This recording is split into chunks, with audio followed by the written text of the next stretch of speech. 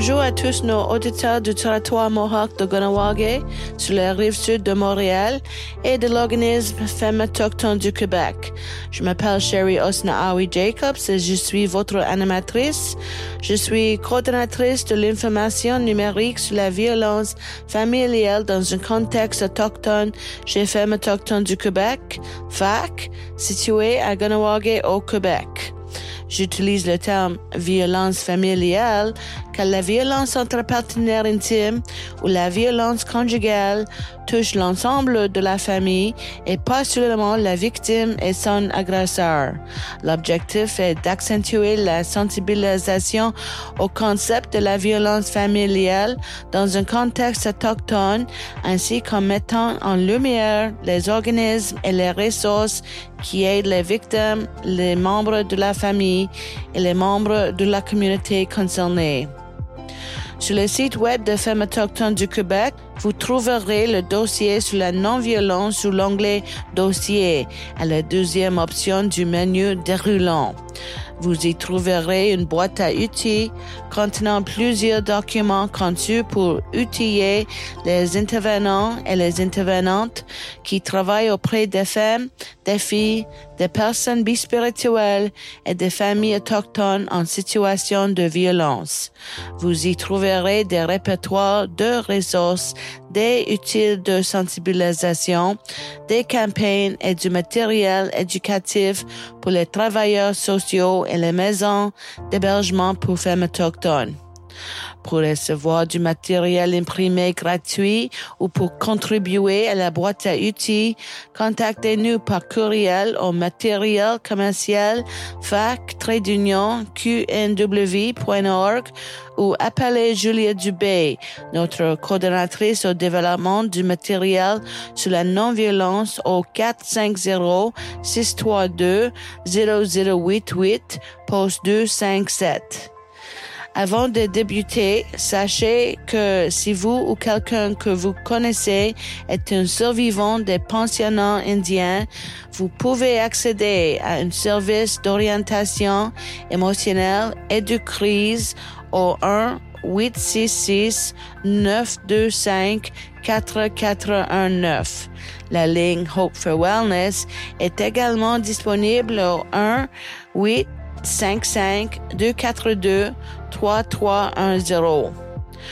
Pour partager votre histoire personnelle de violence familiale, d'abus domestiques ou de violence entre partenaires intimes, vous pouvez me joindre au 450-632-0088, poste 224 ou par courriel à cjacobs-fac-qnw.org. Sachez que votre histoire peut être le guide de survie de quelqu'un d'autre. Dans ce troisième épisode, j'aborderai la manière dont vous pouvez identifier et aider les personnes âgées à risque. Je vous aiderai à identifier les personnes qui sont à risque, à reconnaître les différentes formes de maltraitance et à relever les signaux d'alarme. Avec la permission de itsnotright.ca, ma source d'information est constituée d'articles trouvés sur leur site web. Il s'agit d'une initiative pan-canadienne visant à lutter contre la maltraitance et la négligence à l'égard des personnes âgées. Voici un aperçu des organisations à l'origine du site web. En 1992, dans la foulée d'une étude fédérale sur la violence à l'endroit des femmes découlant de la tuerie de 14 femmes à la Polytechnique de Montréal en 1989, l'Université Western a créé le Centre for Research and Education on Violence Against Women and Children, CREVAC, C-R-E-V-A-W-C, en partenariat avec le Collège Fanshawe et le Coordinating Committee to End Women Abuse de London, un vaste regroupement de fournisseurs de services à l'intention des femmes victimes de violences. Le CREVAC a été intégré à la faculté d'éducation de l'Université Western en 2001. Genèse du programme It's Not Right. En 2009, l'Agence de la santé publique du Canada a demandé au CREVAC d'adapter au problème de maltraitance des personnes âgées la campagne antérienne de sensibilisation à la violence domestique voisins, voisines, amis et familles. Avec l'étroite collaboration de professionnels et d'ardents militants de partout au pays, le Réseau canadien pour la prévention du mauvais traitement des aînés, RCPMTA, a aidé à préparer des ressources constituant le meilleur matériel éducatif canadien qui soit pour lutter contre la maltraitance et la négligence des personnes âgées. Alors, commençons. Comment reconnaître le signe de mauvais traitement et aider les personnes âgées qui sont à risque? Nous avons la responsabilité partagée de promouvoir le respect envers tous les membres de la société. Chacun a son rôle à jouer. Lorsqu'une personne rencontre des difficultés dans une relation, un voisin, une amie, ou un membre de la famille peut lui être d'une grande aide. Si vous soupçonnez qu'une personne âgée de votre entourage est victime de mauvais traitements, cet épisode vous aidera à reconnaître les signes caractéristiques et à intervenir. Nous devons également reconnaître les diverses formes de discrimination exercées à l'encontre des personnes âgées dans notre société. Le terme agisme recouvre les attitudes et les croyances qui incitent à minimiser l'importance des aînés ou à les dévaloriser en raison de leur âge. Ces attitudes entrent en jeu dans les situations de violence puisqu'elles font passer pour normal le fait d'ignorer une personne âgée, de la contrôler ou de lui faire du mal. Qu'entendons par mauvais traitement à l'égard des aînés? Les termes de mauvais traitement, maltraitance ou violence à l'égard des aînés renvoient à l'expérience des personnes âgées qui sont maltraitées, généralement par une personne qu'elles connaissent et bien souvent par une personne qu'elles aiment. On parle de mauvais traitement dès l'instant où quelqu'un limite ou contrôle les droits et libertés d'une personne âgée. La personne âgée n'a plus la capacité de faire des choix libres, de crainte d'être humiliée ou blessée, d'être laissée seule ou de voir la relation prendre fin. Le mauvais traitement cause un préjudice à la victime. L'Organisation mondiale de la santé, OMS, donne la définition suivante de la maltraitance à l'égard des personnes âgées. Acte unique ou répété ou omission dans le cadre de toute relation où la confiance est présumée qui cause souffrance ou détresse à une personne âgée. La source, Observatoire canadien du féminicide pour la justice et la responsabilisation. Qui maltraite les personnes âgées? Les mauvais traitements à l'égard des aînés se produisent souvent au sein de la famille. Ils sont l'effet d'enfants ou de petits-enfants adultes. Il arrive également que des parents, amis, voisins, soignants, rémunérés ou non, propriétaires d'un logement, conseillers financiers ou tout individu occupant une position de pouvoir, de confiance ou d'autorité inflige des mauvais traitements à une personne âgée. Lorsqu'il s'agit d'un conjoint, on parle de violence familiale. La source, Agence de la santé publique du Canada. Qui est à risque? Je ne pensais jamais que ça m'arriverait. N'importe qui peut être la cible de mauvais traitements, peu importe l'âge. Plusieurs facteurs de risque méritent l'attention. L'isolement physique, social ou culturel, des antécédents de violence familiale, la cohabitation, une dépendance à l'égard de la personne âgée, logement, aide financière, des problèmes de toxicomanie, la dépression et d'autres problèmes de santé mentale, une déficience cognitive. Les différents visages de la violence. Les mauvais traitements peuvent prendre plusieurs formes et tendent à s'aggraver si rien n'est fait pour y mettre un terme. Les personnes âgées sont souvent aux prises avec plusieurs types de violence simultanément. Toute forme de violence est grave et cause du tort. Numéro 1. L'exploitation financière. Ma petite fille a emménagé chez moi il y a quelque temps. Je lui ai demandé de partir parce que plusieurs reprises, elle s'est servie de ma carte bancaire pour retirer de l'argent de mon compte. Elle dit qu'elle n'a nulle part où aller. Je me sens coupable et je continue de l'héberger, mais je crois bien qu'elle va recommencer. Ma sœur cadette vit avec moi depuis le décès de son mari. J'ai travaillé fort et j'ai mis de l'argent de côté pendant des années. Elle menace de couper le pont si je n'écris pas un nouveau testament qui lui lègue toutes mes économies. La semaine dernière, mon gendre m'a demandé de signer une procuration pour qu'il puisse s'occuper de mes affaires. Il trouve que je ne gère pas bien mes finances et d'après ce que je l'ai entendu dire à ma fille, il pense que je suis en train de devenir sénile. J'ai un peu peur de lui.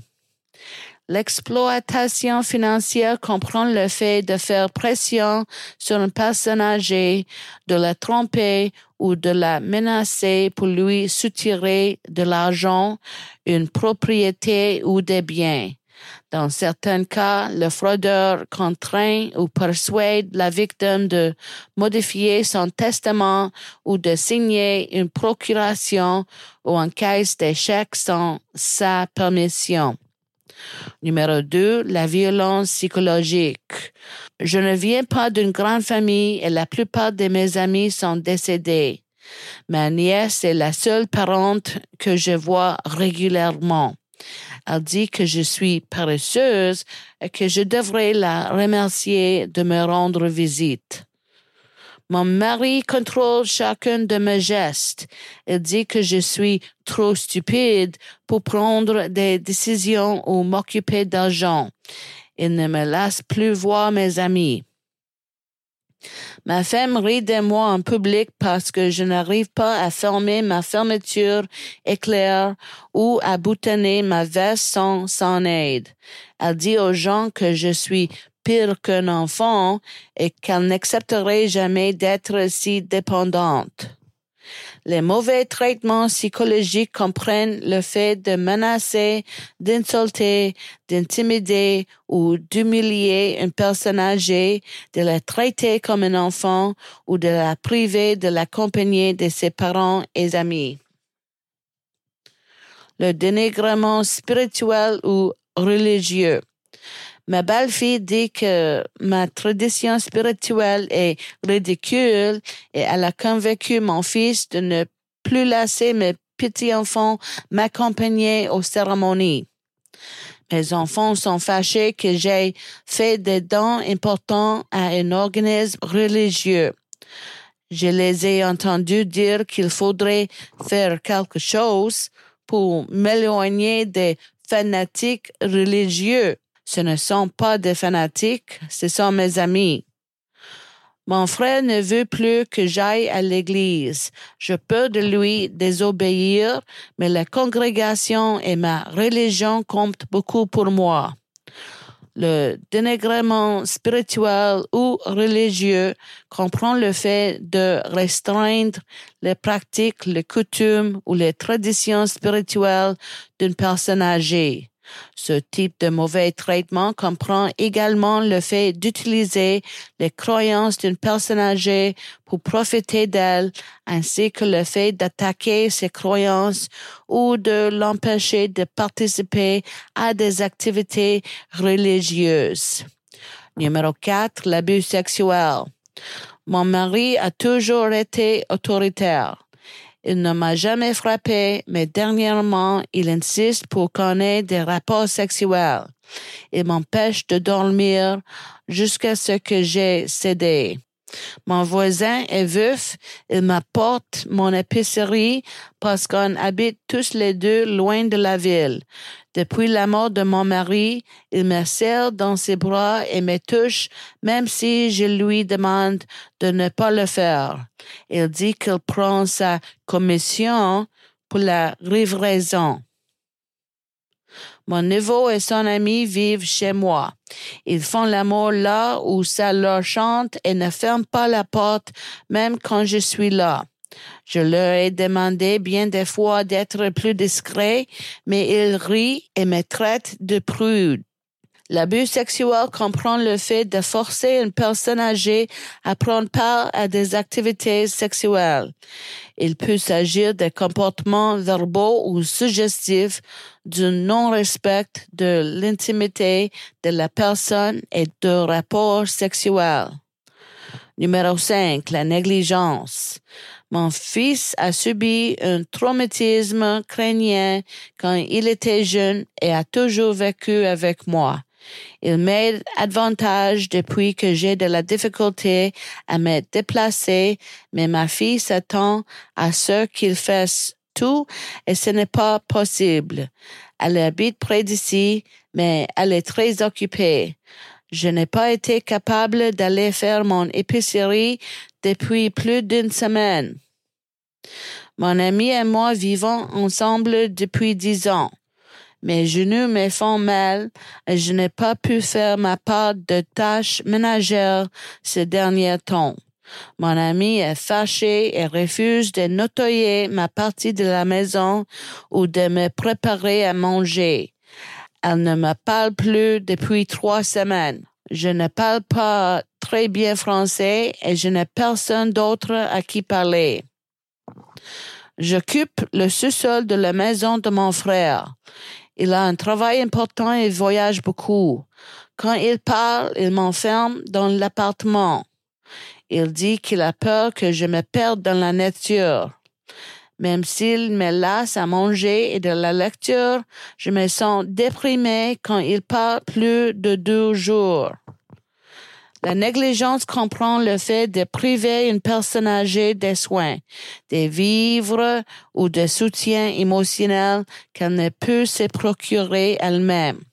Parfois, les soignants n'ont pas les connaissances, l'expérience ou les aptitudes nécessaires. Numéro 6, la violence physique. Mon mari me tire les cheveux quand il est en colère et il me crie que je ne l'écoute pas. Il a toujours crié contre moi, mais avant, il ne me faisait pas mal. Je ne suis pas aussi indépendante qu'avant. J'ai besoin d'aide pour certaines tâches. Ma fille m'aide, mais j'ai honte d'admettre que parfois, elle me secoue ou me frappe. Mon frère cadet et moi partageons le même logement. Il a toujours été soupolé. Récemment, il avait bu et il m'a poussé contre le mur à plusieurs reprises. Les mauvais traitements physiques comprennent le fait de frapper une personne âgée ou de la traiter de manière brusque, même si cela ne cause pas de blessure. Si vous soupçonnez qu'une personne âgée est maltraitée, prêtez attention à ces indices. L'admission par une personne âgée que quelqu'un la maltraite ou lui fait du tort, prenez-la au mot. La présence de blessures, ecchymoses, entorses, fractures, égratignures, d'autant plus lorsque l'explication paraît peu plausible. Des changements dans le comportement, par exemple, dépression, repli sur soi, peur.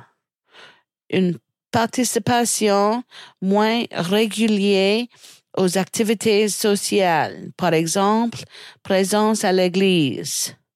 Des changements dans la condition de logement, par exemple, le management de parents ou de nouveaux amis. Des décisions financières tels que l'annulation d'un service, télévision, Internet, téléphone, parce que les factures sont impayées, des objets qui disparaissent de la maison. De signes de négligence. Par exemple, la personne n'a rien à manger chez elle, elle passe beaucoup de temps seule, elle n'a pas de lunettes ou d'appareil auditif alors qu'elle en a besoin, ses vêtements sont inadéquats. Si vous soupçonnez qu'une personne est l'auteur d'un mauvais traitement, prêtez attention à ces indices. Un comportement contrôlant, la personne soupçonnée prive une aînée du droit de prendre librement les décisions qui le concernent. Elle lui interdit de rendre visite à quelqu'un sans être accompagné.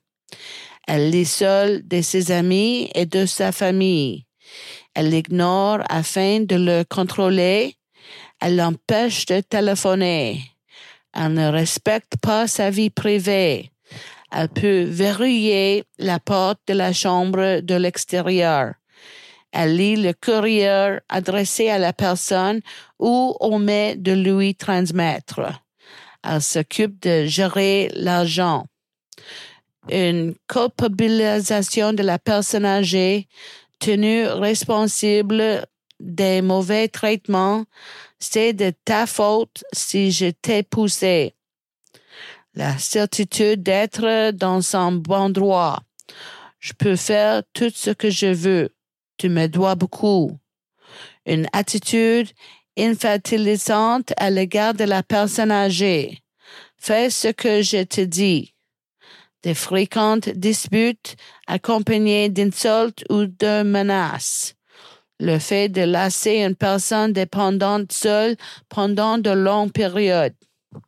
Mais comment être sûr qu'il s'agit de mauvais traitements? Il est parfois difficile de déterminer si de mauvais traitements ont lieu ou non. Chaque cas est différent. La présence d'un indice ne signifie pas obligatoirement qu'il y a maltraitance. Posez des questions, adressez-vous à des spécialistes, évitez de porter des jugements et abordez la personne avec respect. Faites confiance à votre instinct. Ce que vous pouvez faire. Voisins, amis et famille peuvent apprendre à poser ces 3 gestes. Numéro 1, reconnaître. Ce n'est pas correct. Sachez reconnaître les indices de la maltraitance. Numéro 2, nommer. On dirait une situation de violence. Parlez à l'aîné concerné. Numéro 3, vérifier. Est-ce qu'il s'agit de mauvais traitements? Que puis-je faire pour aider? Posez des questions, obtenez les conseils d'un spécialiste, assurez-vous que la personne n'est pas en danger. Aidez-la à préparer un plan d'urgence. Numéro 1, reconnaître. Prenez vos inquiétudes au sérieux, apprenez à reconnaître les indices. Je suis inquiète au sujet de mon amie car elle ne vient plus au centre depuis plusieurs semaines. La dernière fois que je l'ai vue, elle semblait très agitée. Numéro 2, nommer. Malgré vos hésitations, agissez.